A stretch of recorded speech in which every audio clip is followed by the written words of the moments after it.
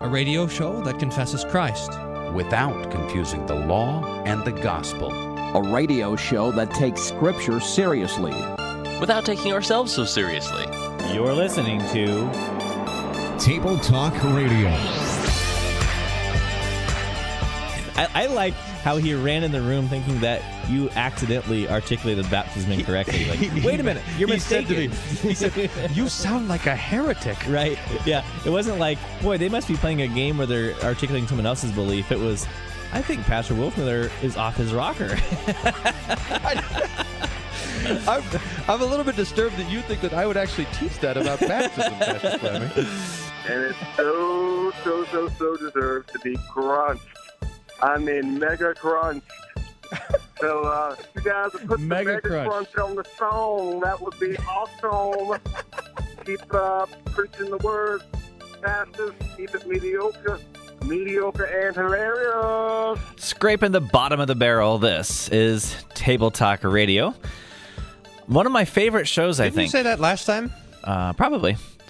One of my favorite shows. Was it the last show that you set me off on this rage against the Pope the whole time? Because people, I think 3 times at church, people have come up to me, like whispered behind me, "Papist, papist." Actually, no one's doing that. You just have issues. Hey, why is everyone talking to me like that? And don't put that on me. It's not my fault that you have issues. You, sir. It's true. This is my new favorite show, my new favorite game. It's Pastor Wolfmiller reads mean comments, which I can't think of anything better to do on this show other than hear people say mean things about you and your YouTube channel. Yeah. I'm looking forward to this. I think this will be the new. Oh, good. I'm glad.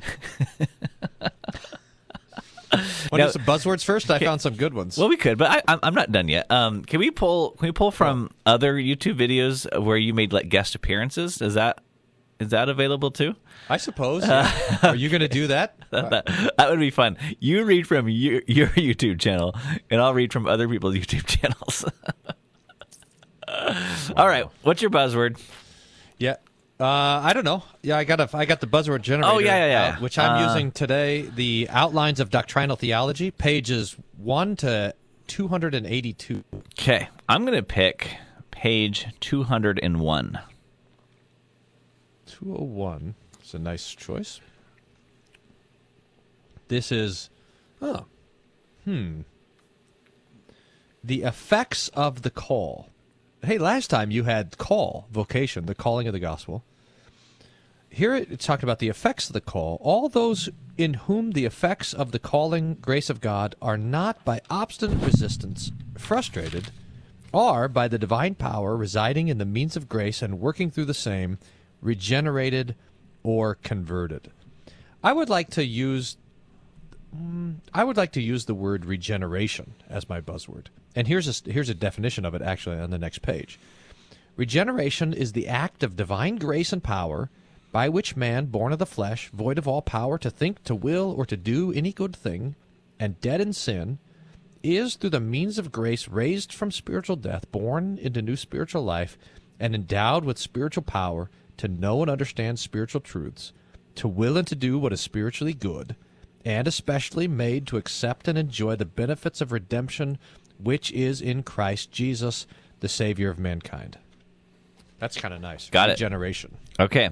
Hey, can I borrow your buzzword generator? Sure. Okay, could you read what's on page 57 for me? Mm-hmm.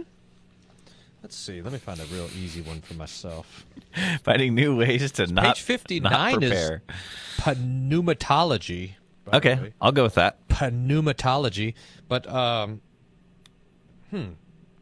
well, here on page 57, it's talking about preservation, and this is first article in creation, and it says, the continuous preservation of the inanimate and irrational world is, as its first creation was, a work of the triune God, who by immediate and mediate action preserves and continues what he created in the beginning.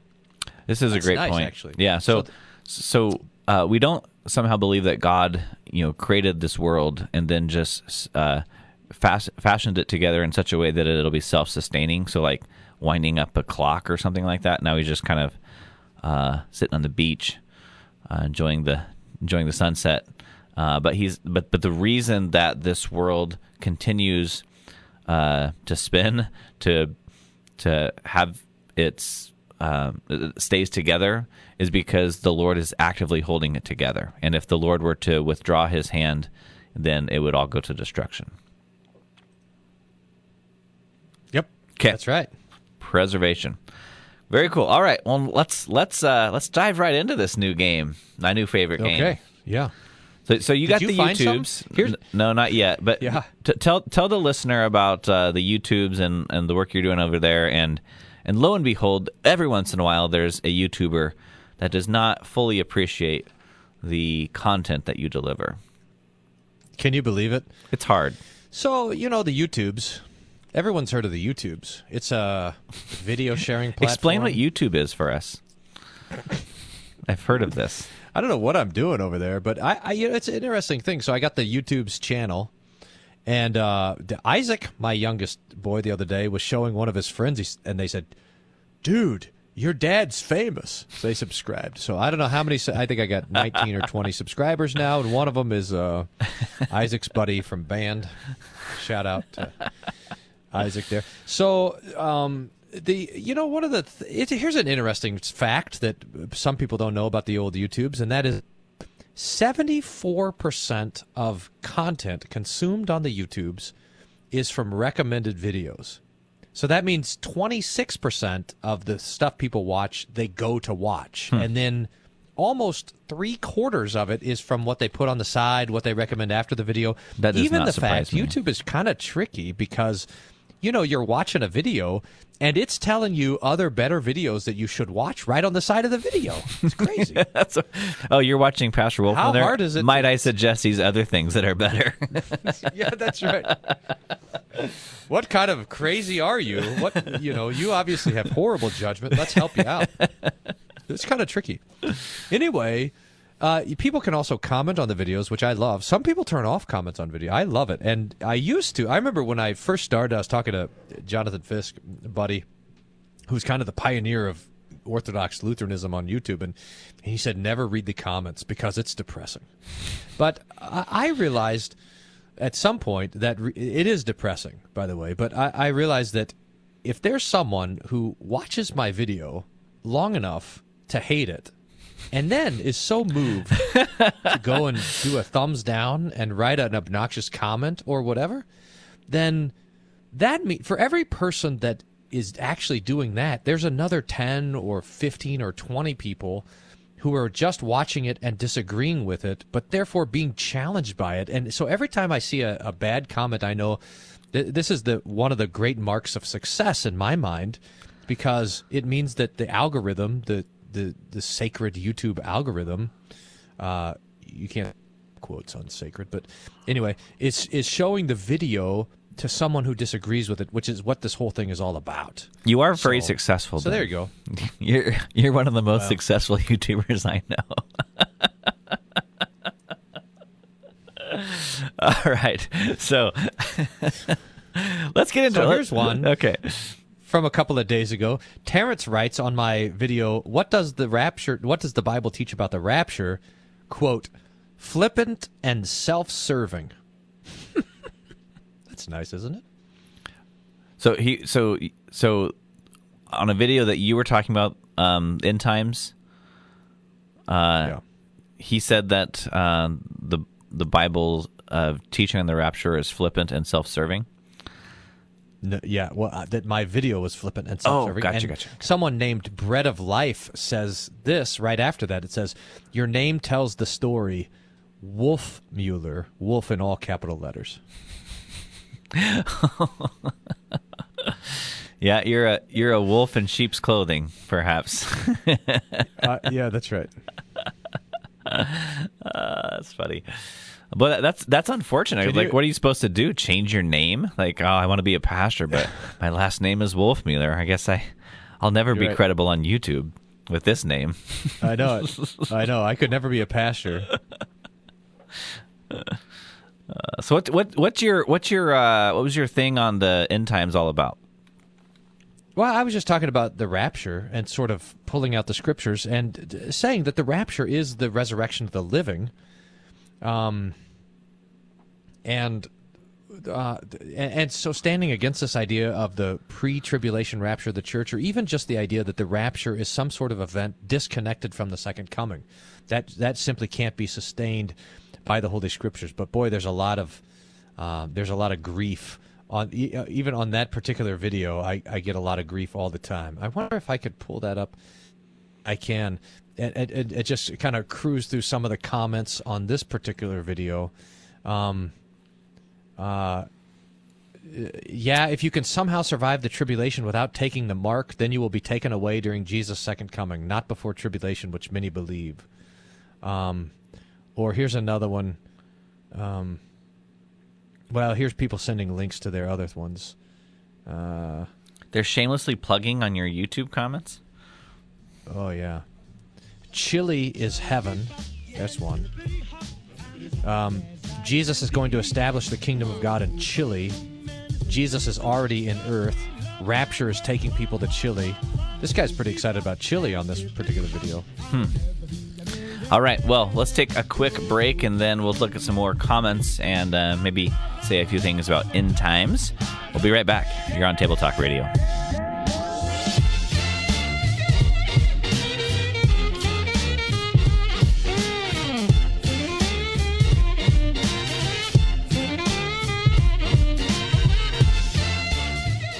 Part-time hosts, full-time nonsense. You're listening to Table Talk Radio. The Sunday Drive Home, Grappling with the Text, and the Theo Vlog. These are some of the playlists on the YouTube channel. Visit YouTube/Wolfmueller1. Check it out there.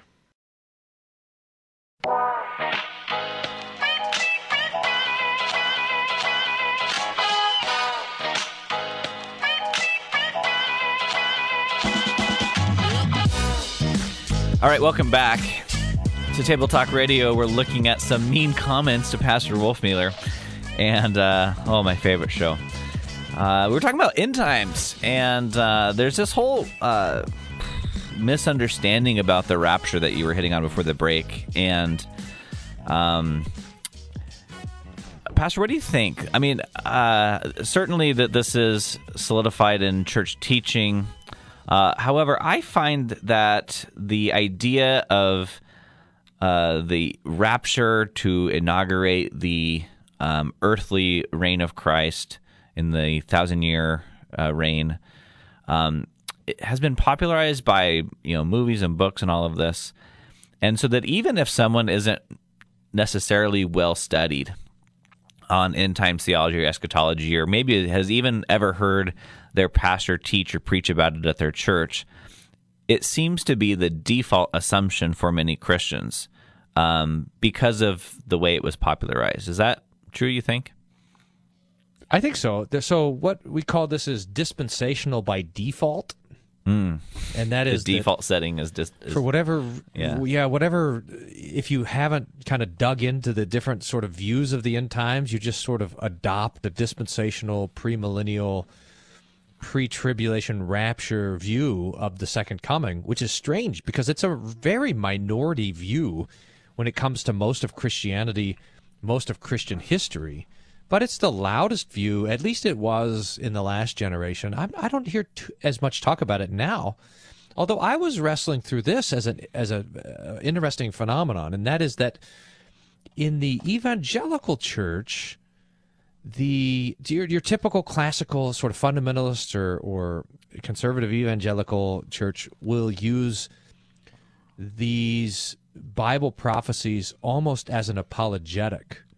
So, like, we see Israel becoming a nation state. We see the United Nations forming. We see the recapture of Jerusalem. We see the one world government. We see this electronic currency.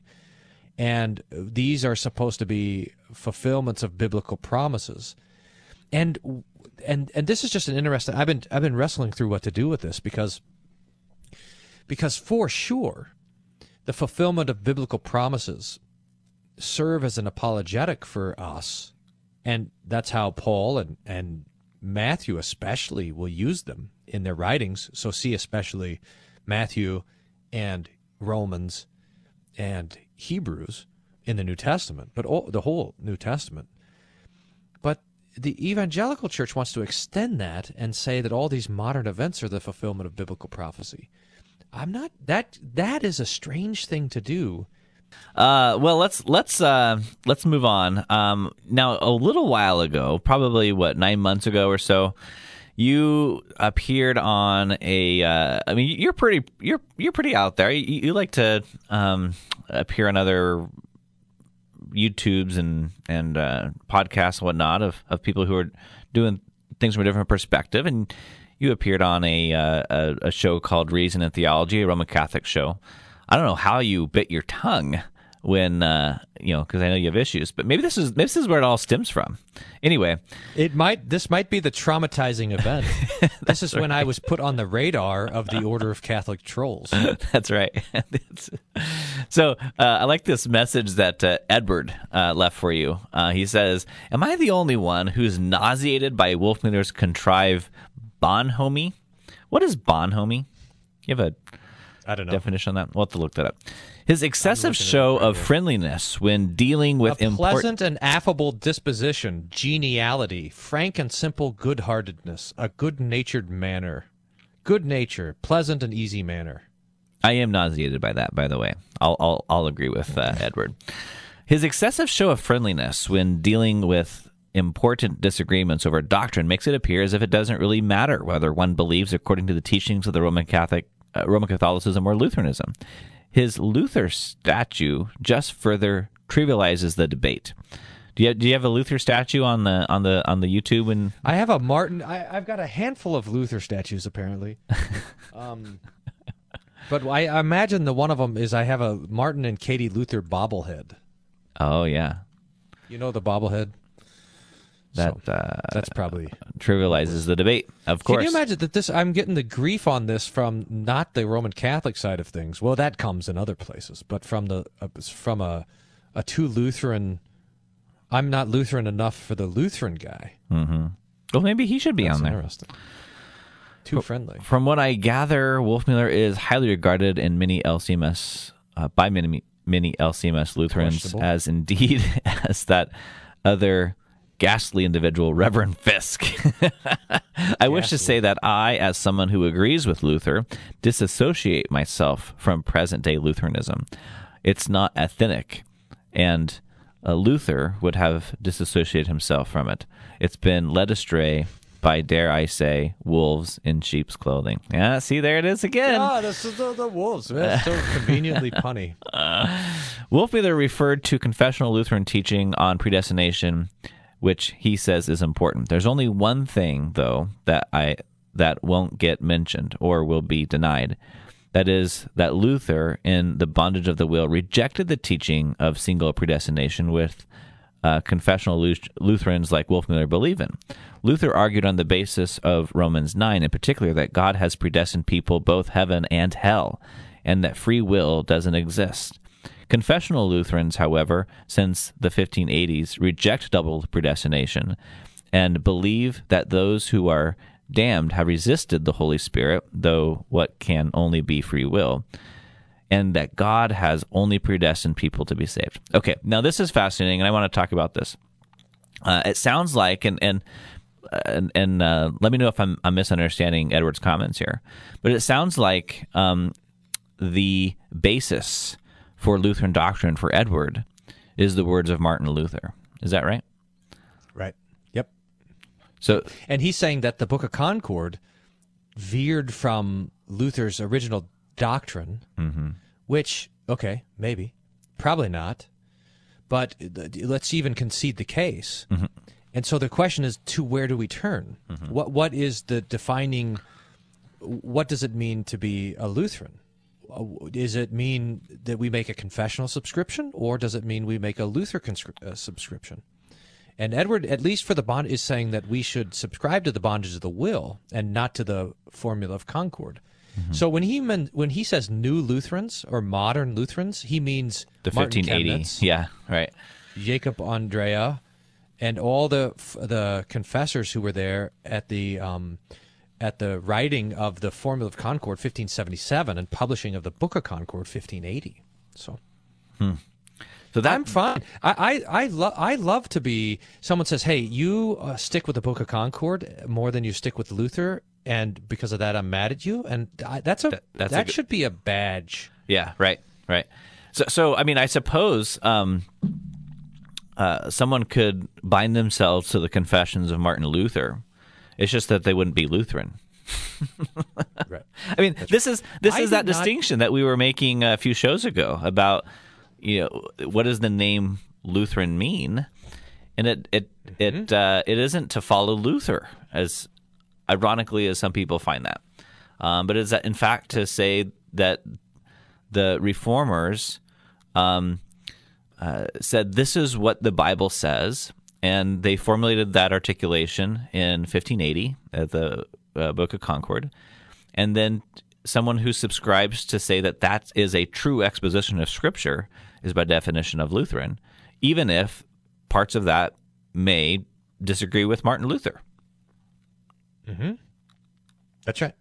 Now, I don't think it does, but this argument that does Luther teach double predestination in the bondage of the will, I think is a great question. I don't want to, maybe we should take it up in a different forum, but the answer is almost. But can we understand Luther as not teaching double predestination in the bondage of the will in line with the teaching of the Formula of Concord? I think we can. But the point is, it doesn't even matter. I mean, let's just say Luther does teach double predestination in the bondage of the will. Does it matter? Does that mean that that's Orthodox doctrine? No. Answer no. That doesn't. So, right. So there you go. All right. Great. Good. Well, do you have another can comment? Can you imagine? I'm getting trolled from the right. That's the. Here's one from one day ago. This is on the video, Luther on one-mindedness in time of plague. And this is where, remember how Professor Pless came out, and Professor Pless wrote this book with Jacob Corzine about the pastoring in times of plague. And when he was out here this summer, he says, Luther begins his what to do in time of plague, whether one may flee, with 3 Bible passages on being of one mind. And Pless said, I didn't understand why Luther started there, but I understand now because these times of stress put so much temptation for division amongst the Lord's people. Probably because in times of uncertainty, everyone's trying to do their best. Here's my take on why. When you don't have a clear word of God, and when you don't have a clear other word, like when COVID was coming out and everyone wasn't sure if it was going to be very dangerous or slightly dangerous, or if we were going to find medicine to help or whatever, when we didn't know these things, you have to make a decision based on unsure knowledge, and so you have to exalt your opinion. And the danger when opinions become exalted is that people get divided against one another based on opinion and not on the Word of God, and it's almost inevitable. And so Luther begins with this warning of 1 Corinthians, 2 Corinthians, and Philippians that we would be of one mind. So I made a little video talking about that and got quite a bit of grief on it. I'll read a couple of those comments. Oh, yeah. I want to hear that. I want to hear that grief. All right. We're listening to comments against Pastor Wilson. We'll be back.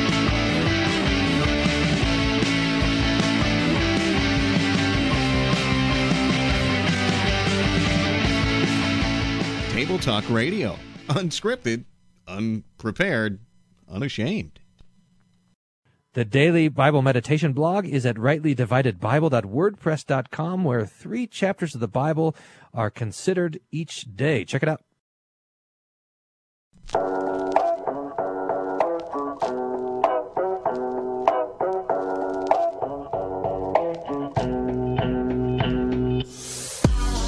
All right, welcome back. Before the break, you were talking about this video you made, Pastor Wolfmiller, about how Paul exalts us to be in one mind, and I think in the context of things like pandemics that we go through, and we have to be putting ourselves forward without all the information. So what comments came out as a result of that video you made? Well, what is one here says, why has the Lutheran Church been silent about medical tyranny? Is it okay to force another Christian brother or human being to inject a vaccine that has side effects that could be dangerous to his body? That's one of them. And that's maybe my point. Of course I'm against government tyranny and mandated vaccines. I mean, who in the world isn't, except for the tyrannical rulers? But the point is, Fauci, that there's got to be room for a little bit of charity in this whole thing. We should be able to disagree with each other because we need each other in this, because we're trying to figure out what's the best thing to do when we don't have a word of the Lord from it. And so we just have to be we have to be wary of exalted opinion. That's my point here. Here's another one who says on this video, if you're a true Christian, leave an answer to these questions in the comments. 1, do you have more than one Lord and God? 2, is Jesus your Lord and God? 3, is Jesus your only God? P.S. If you can't answer these, then you're definitely not a true Christian. Here's the key. No, yes, yes. Thanks for the key. I love this is the big deal. I think this is probably a oneness Pentecostal kind of trick, Yeah. That's my guess on this. I love the Christian ultimatum question. If you're a Christian. Yep. It's like in the olden days when email was new, if you love Jesus or whatever, you'll send this to 50 people. It's like the chain mail things. That's great. That's good. All right. Well, Lutherans have a dark history of standing around while governments carry out atrocities. You'd think we would learn from it. That's another one. Whoa, that was a wild ride. This is not a time of plague. It's a time of tyranny. So there you go. Yeah, I think what makes this complicated, and as you pointed out, that we've learned a lot about COVID-19 since 2019. I mean, what we know about it now is not the same as what we knew then, obviously. And so I think hopefully we can make better informed decisions. I think, though, when we talk about things like vaccine mandates or, work-related mandates, this kind of thing, I mean, I suppose it's easy to make kind of a blanket response, like, in no circumstance should vaccines be mandated. But couldn't we also consider that in light of the actual danger to the public?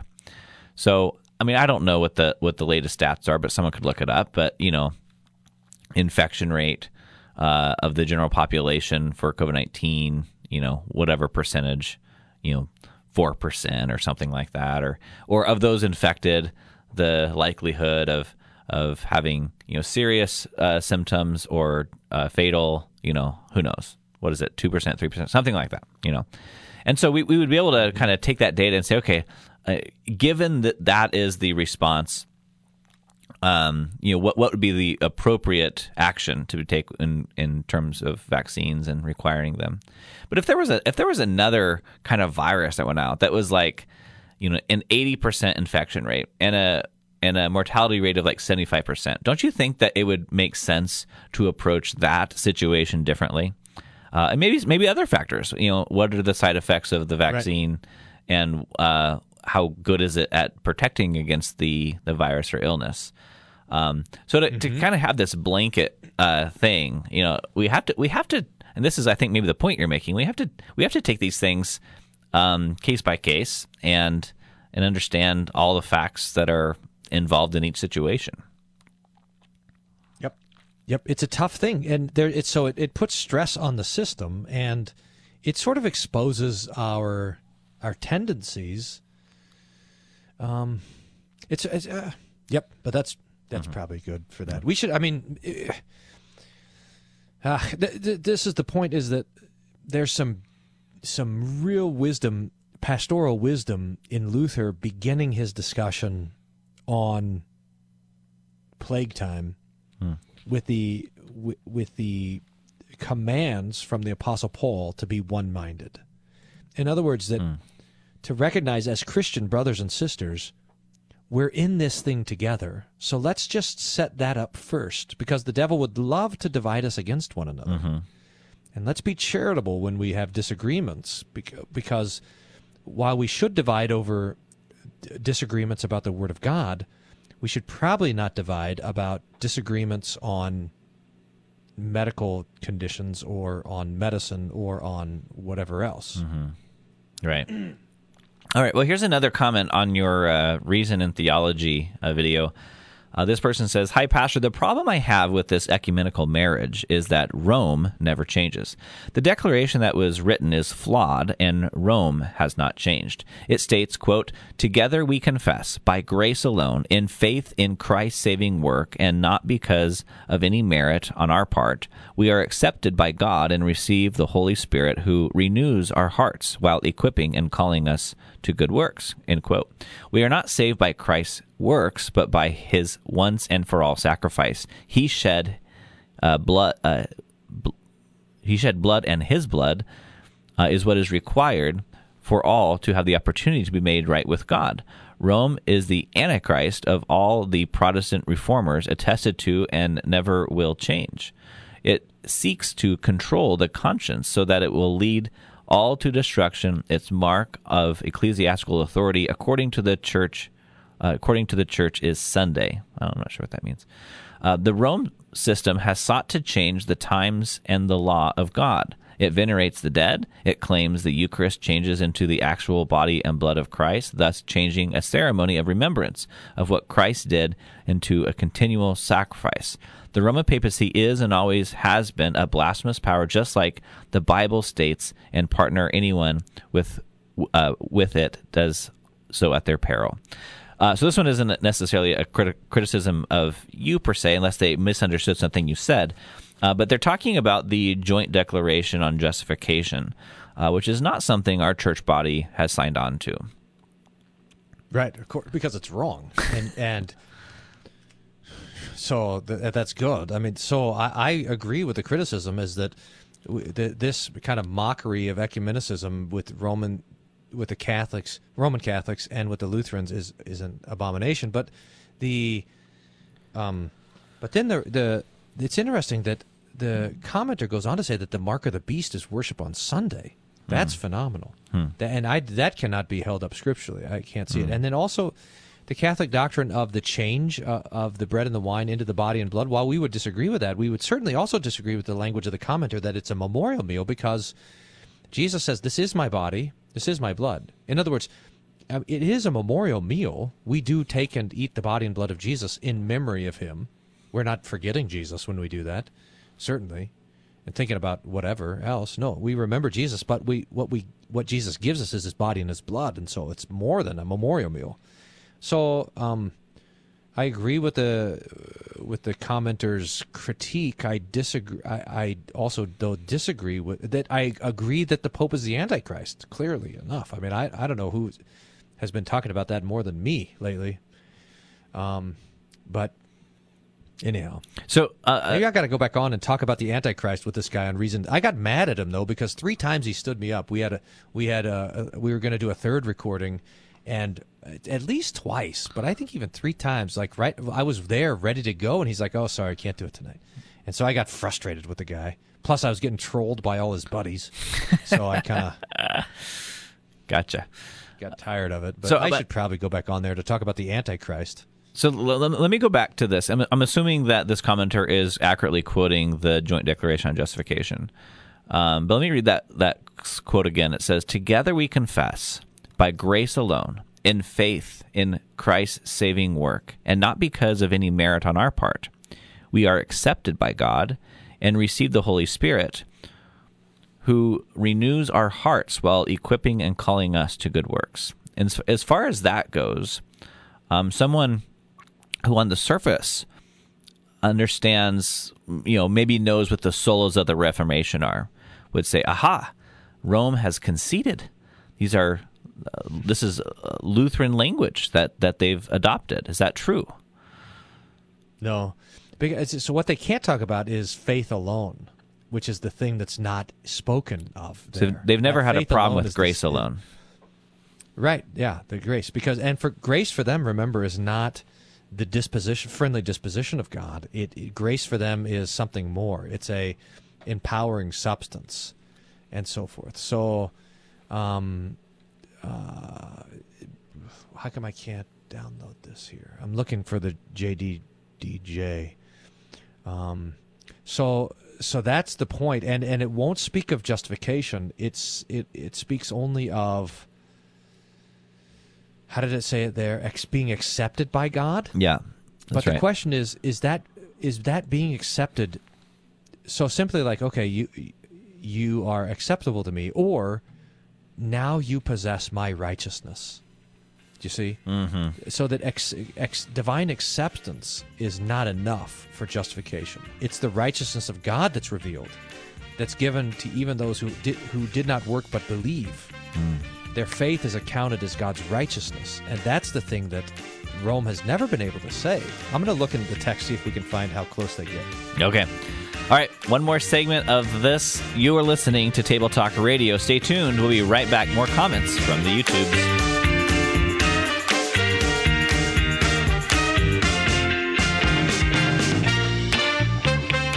In a recent survey, 98% of listeners can't stand Table Talk Radio.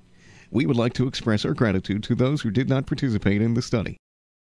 So I've kicked up the Wolfmueller 1 YouTube channel, and I was talking to Daniel, my expert YouTube advisor, about it, who said, Dad, your stuff is really bad. I know, Daniel, I know. But look, I have 4,006 for watch time, and to monetize on YouTube, you got to have 4,000 hours. And I said, look, 4,006. And Daniel says, Dad, you have 4,006 minutes, not hours. Anyway, if you want to see what we're up to over on YouTube, you can visit YouTube, search for Wolfmueller. Wolfmueller 1 is the channel name. See you there.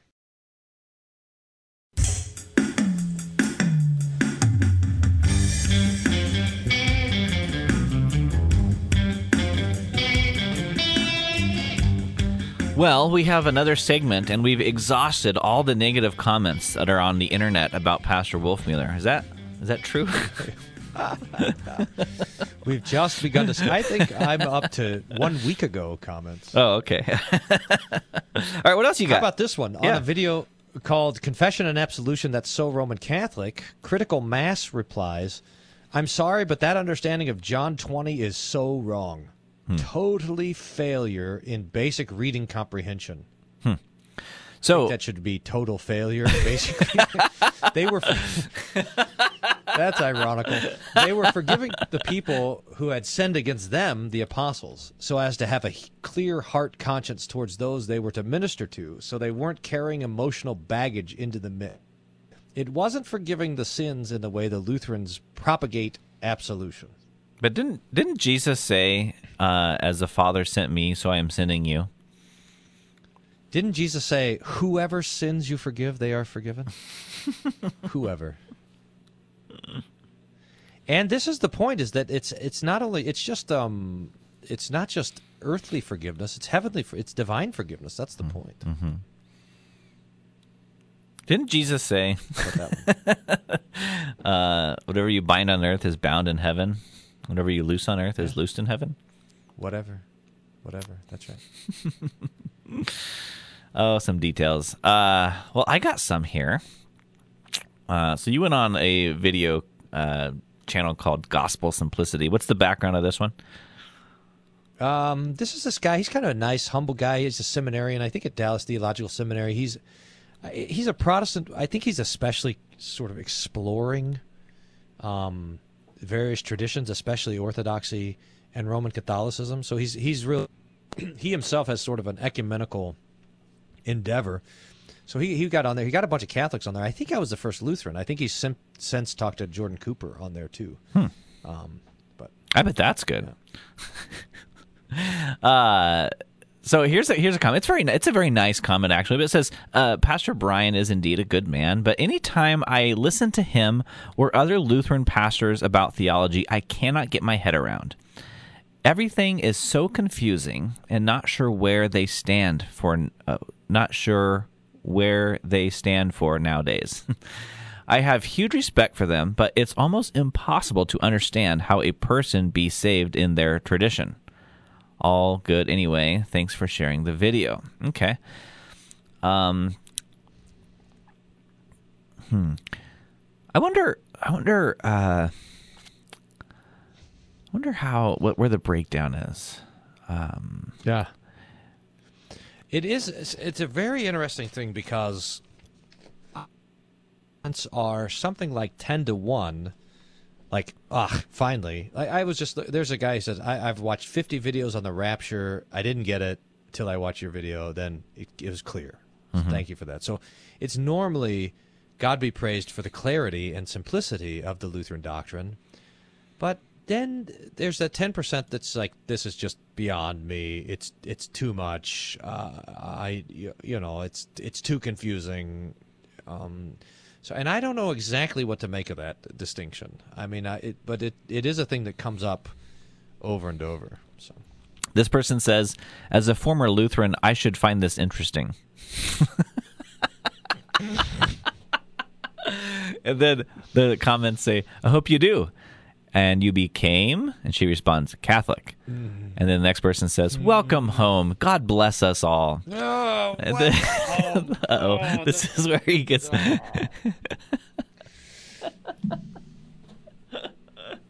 How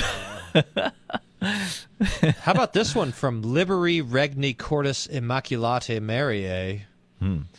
You're doing the same thing you're accusing the Catholics of. If you acted the way you should according to your critique, you would be Orthodox. Who knows? But instead, you criticize Catholics for explaining the word is, not replacing it. Yes or no? Can one hold that the host is his body, yet explain it by transubstantiation? Probably spelled that wrong, but hey, you're making no sense. An explanation is not a contradiction or replacement of Scripture. We just hold that this is the explanation of the how, of the what, the thing in Christ's hands, according to Scripture, being his body. That's on my video. The most viewed video, by the way, that I have, the Lord's Supper, Roman Catholics versus Lutherans. So let me see if I'm tracking here, because chances are high that I'm not. So the assertion is that when Roman Catholic says transubstantiation takes place, which means that the bread and wine of communion have transformed in their substance to the body and blood of Christ, that the Lutheran says, well, that's not in the Bible. What we can say about the Bible is that Scripture refers to the elements of communion to still be bread and wine, and yet also the body and blood of Christ, so that we can say both of those things are true. Okay, so this person wants to say that's the same fallacy. What am I missing on that argument? I don't know. Okay. This is the Wild West of YouTube comments. That's right. We are kind of. I guess I was right when I said we are scraping the bottom of the barrel. How about this? Lindsay says, this is on my rapture video. You omitted about 1,000 preceding events of this gathering of the saints. Here's a question for you. Daniel 12, 1-3. If pre-tribulation rescue rapture were true and the graves burst open, which you conveniently omitted, and as the just are raised and the unjust are left in the ground, there's no mention of 2 or 3-fold partial gatherings mentioned in the Old Testament. You're just another American ear-tickling seminary fake. I agree with you, Lindsay. I'm not sure you watched the video. I made the same points you're making in the thing. That's wild. Here's another one on that video right after that. Alan says, Brian Wolfmuller, the pre-tribulation rapture isn't a secret. The Bible clearly teaches it. Your view of the rapture is wrong. Hence, you're twisting Scripture. In relation to the Jesus and Paul said we won't go through it. You believe the devil's lies instead of believing the Bible. Alan. Yeah, so the Jim says on that same video, once your Israelology is eschatology and ecclesiology become errant too. Pete says, the music is irritating.